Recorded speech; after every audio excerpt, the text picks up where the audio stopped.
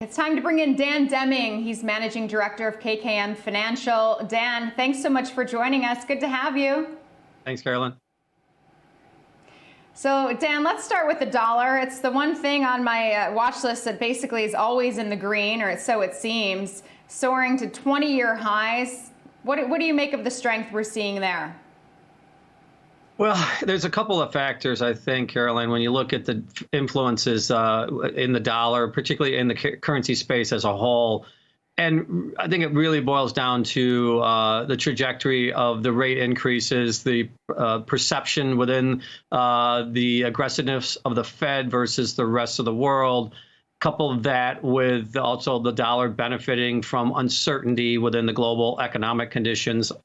So you got a couple of tailwinds for the dollar that have benefited substantially here, that benefited the dollar here substantially in the last couple of months and pushed it now to your 20-year highs.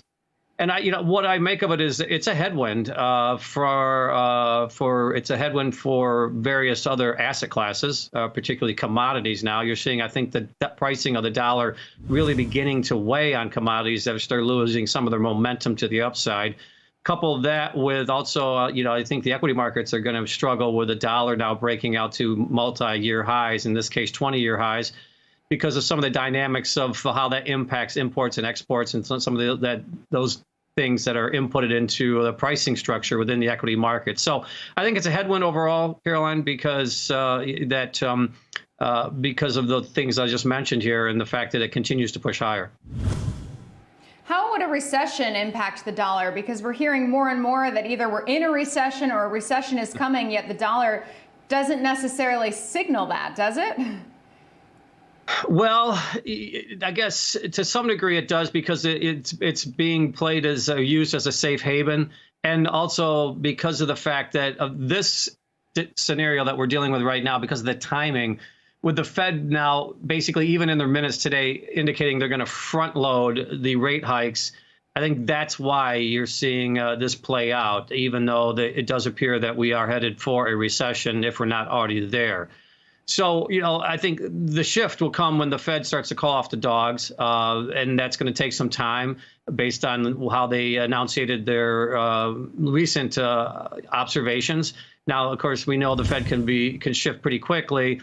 And if you look at the Treasury markets today, I mean, interesting dynamic there. When you look at the 2 years through the 7 years, really selling off substantially, with the wings not so much. And again, that's an indication that, shifting dynamics of how the Fed enunciated their policy and the market's pricing that in. And I think that that's why you're seeing the dollar, again, continuing to hold up here, because the Fed is much more aggressive right now than any other central bank across the globe. And that's why I think you're seeing this scenario play out. So if investors are using the dollar as a safe haven, they're certainly not using gold as a safe haven, which is what we would typically think maybe in times of a recession or entering a recession. Gold's weaker again today, as is copper. Why do you think that the metals market's struggling so much? Well, gold, I think, because of some of the structural issues or things that it had to contend with, and one of them being the much stronger dollar and the fact that it continues to break out to generational highs almost, and you look over the last 20 plus years. So I think that's one of the driving factors. Also, some of the shifting themes within the interest rate environment, I think, are having an impact there. So gold, I think, is just losing its edge as far as an inflation hedge, and therefore it's being sold because of the fact that the dollar continues to push to the highest level in 20 years.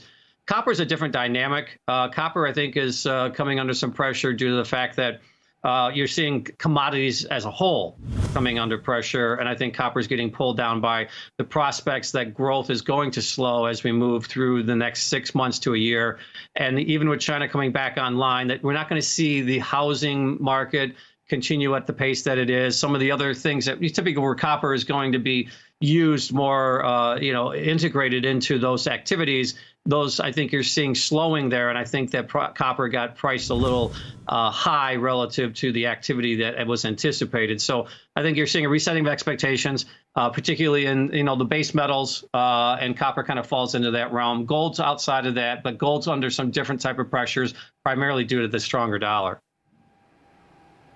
And an economic downturn or prospects of a recession seems to be weighing on oil as well. It's back below $100 a barrel, off earlier lows, but still trading around $98.60 right now. Citi analysts have said, though, in a recession scenario, it could trade as low as $65 a barrel. What do you think about that? And do you think that at least this area below, just below 100 or around 100 is where oil is going to find its footing for a while?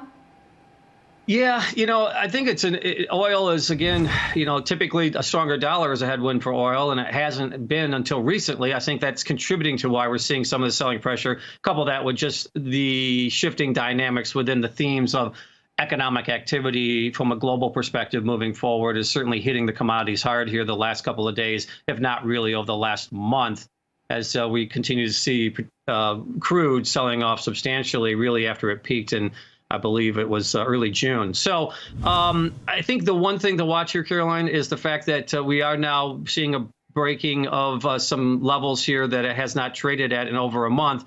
And if we were to take out 93, in theory, then you'd have a lower high and a lower low within the crude space. So that's a level I'm watching very closely. We did get down to 95.17 today before we bounced a little bit.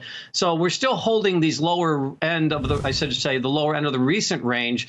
So at this point, not too much technical damage, but if we were to see a trade below 93, then you got a lower high and a lower low, and that could really shift the dynamic to the downside, where you could see it dip into the, the lower reaches of, I don't know if 65 is the bottom, but yeah, there'd be further downside pressure, I believe, if we break 93.